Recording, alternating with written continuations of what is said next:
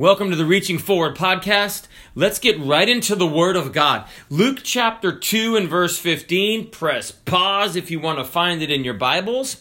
It's the third gospel in the New Testament, Matthew, Mark, Luke, chapter 2 and verse 15. And it came to pass, as the angels were gone away from them into heaven, the shepherds said one to another, "Let us now go, even unto Bethlehem, and see this thing which is come to pass, which the Lord hath made known unto us." And using that verse of Scripture, I would like to preach on the thought of a message when God changes your plans. Let's pray. Heavenly Father, have your way in this time of preaching. Let it be a message that reaches not just our heads, but our hearts, in Christ's name. Amen. I heard an account on the radio of a lady who was on her way in her car to purchase illegal drugs. And she was flipping through the radio station as she was headed to purchase these drugs. And she came upon a Christian radio station. And something in that station, I don't know if it was the music or preaching, but it so impacted her heart that she never made it to buy those drugs. And it was stated that she has not used drugs since.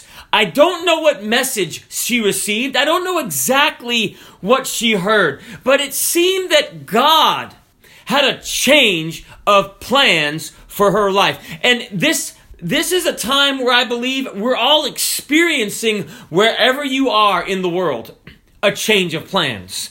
But I want to share with you that there's a parallel in our lives, that God also has a change of plans for our life. God also speaks to us in love, and He's got a change of plans many times for His people. We first read that these shepherds that were abiding in the fields by night, watching their flocks, the angel of the Lord came and had a message.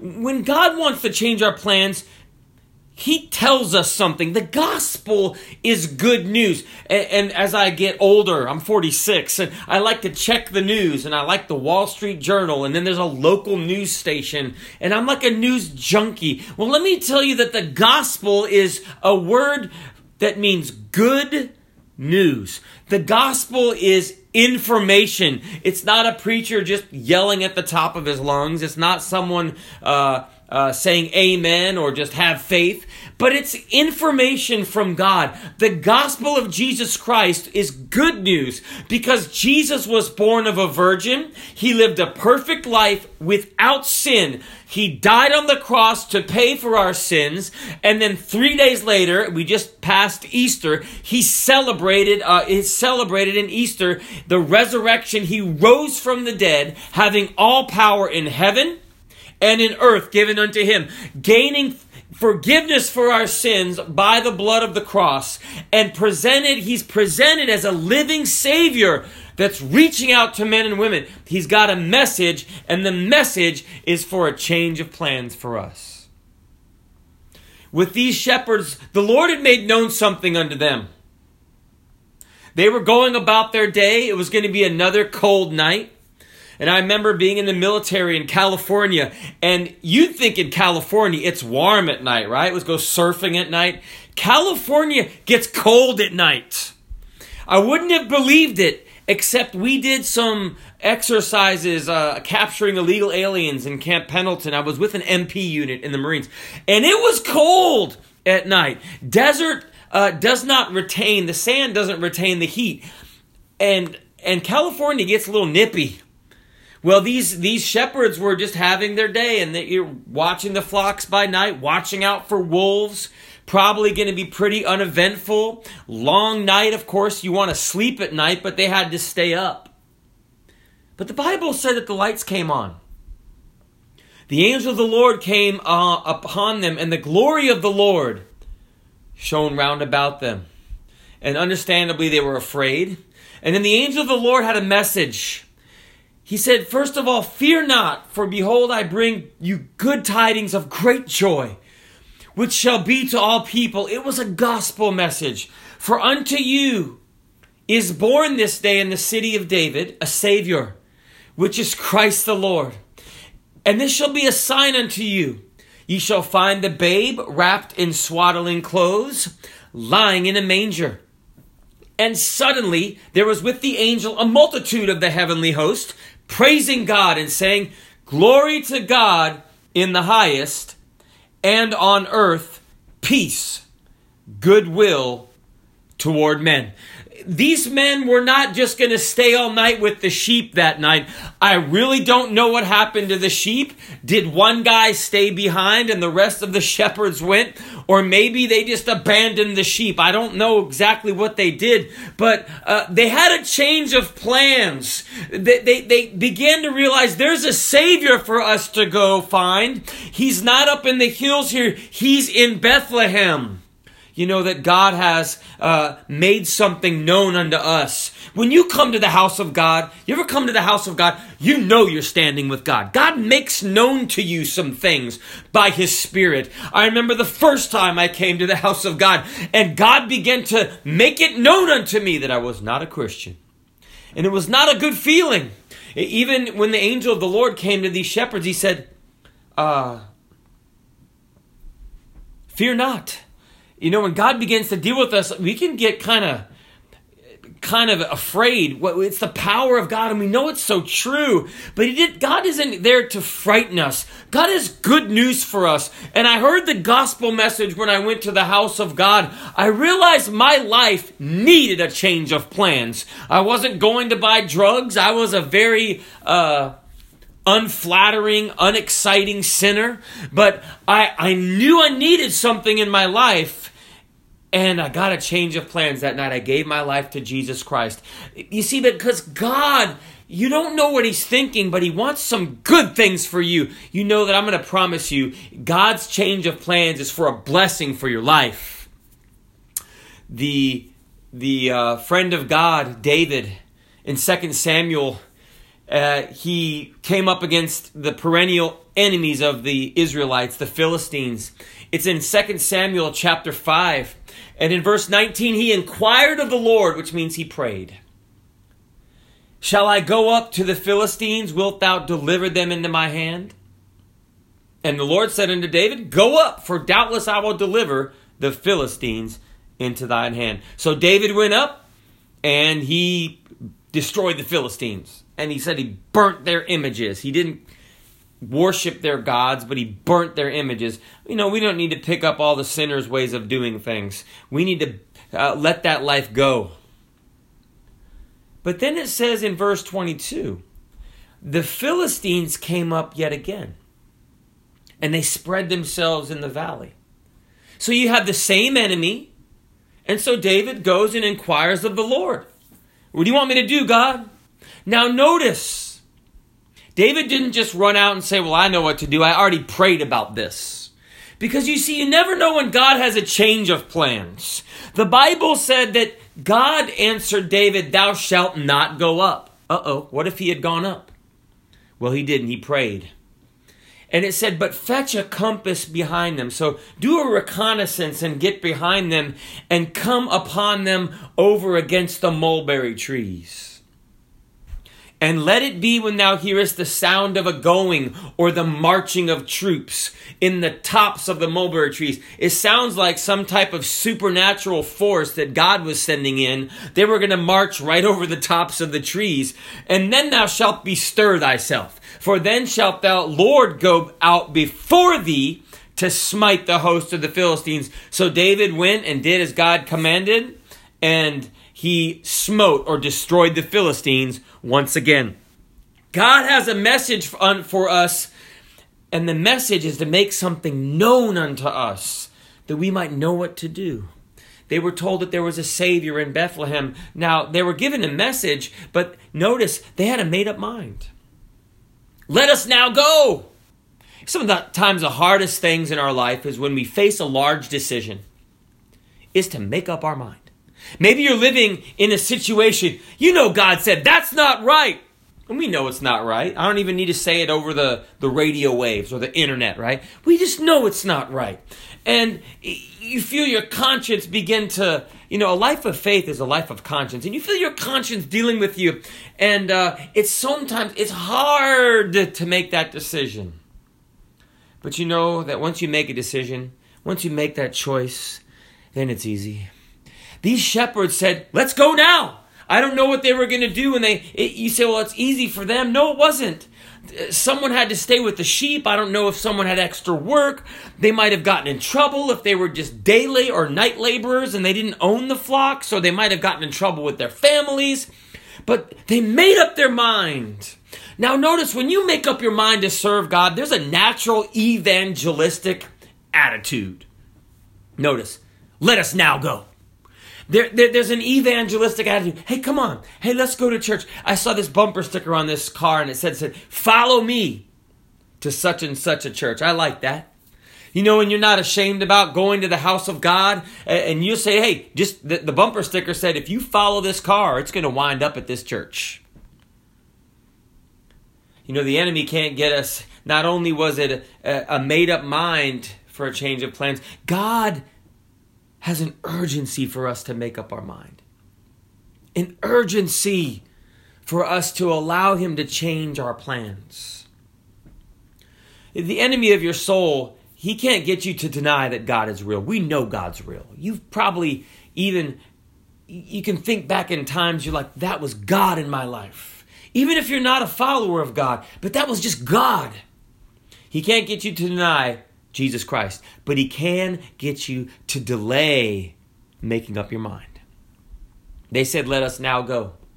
One of the characteristics of a follower of God is that they change their mind and they make up their mind. I'm going to do what God wants me to do now. There's an urgency.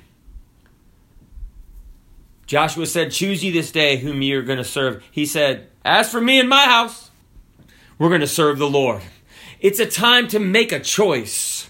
Well, Abraham, when he was told in Genesis chapter 22, take your son, thine only son Isaac, whom thou lovest, and get thee into the land of Moriah, and offer him there for a burnt offering upon one of the mountains which I will tell thee of. Can you imagine Abraham? He's probably thinking about taking his son fishing, or maybe hunting, but he wasn't taking his son to be the sacrifice, to be the barbecue. But notice the next verse. And Abraham rose up early in the morning and saddled his ass and took 2 of his young men with him and Isaac his son and clave the wood for the burnt offering and rose up and went unto the place of which God had told him. You see, Abraham realized that God's changes of plan in his life demanded an urgency of a made-up mind and obedience. Slow obedience. I have a child. And I've said this, slow obedience is disobedience. Abraham obeyed. Paul in Acts chapter 16, he had a change of plans. He wanted to go and preach the word in Asia, but the Bible said he was forbidden to preach the word of the Holy Ghost in Asia. The Bible doesn't say that God has to explain why, right? But you know that if God changes your plans, obey. Change your mind, because God has a blessing in it. So a vision appeared to him at night, and in that vision there was a man of Macedonia that prayed, saying, come over into Macedonia, which is Greece, and help us. And it said, and after he had seen the vision, immediately we endeavored to go into Macedonia, assuredly gathering that the Lord had called for us to preach the gospel unto them. When God changes your plan, notice the confidence that you can have in your life. When Paul, he was wanted to go to Asia and preach there, but then after that vision, God changed his plan. But then he said, assuredly gathering that the Lord had called us for to preach the gospel unto them. When you allow God to order your steps, the steps of a good man are ordered by the Lord, and the stops of a good man are ordered by the Lord. But then you can have confidence in that obedience to God in every step of your life. When God changes your plans. Lastly, there was a message from the angel of the Lord. There was a message to get the shepherds to make up their minds. And then the ending was there was a meeting. There was a meeting. The Bible says that Jesus was born as Micah prophesied in Micah chapter 5 and verse 2 in Bethlehem. Though thou be little among the thousands of Judah, yet out of thee shall he come forth unto me, that is to be ruler in Israel, whose going forths have been from old, of old, from everlasting. The Bible says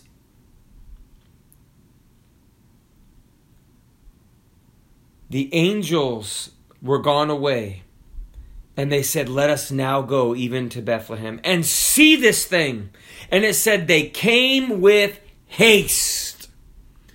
And look, found Mary and Joseph and the babe lying in a manger. The message arranges a meeting with God. And when they had seen it, they made known abroad this saying which was told them concerning this child. What?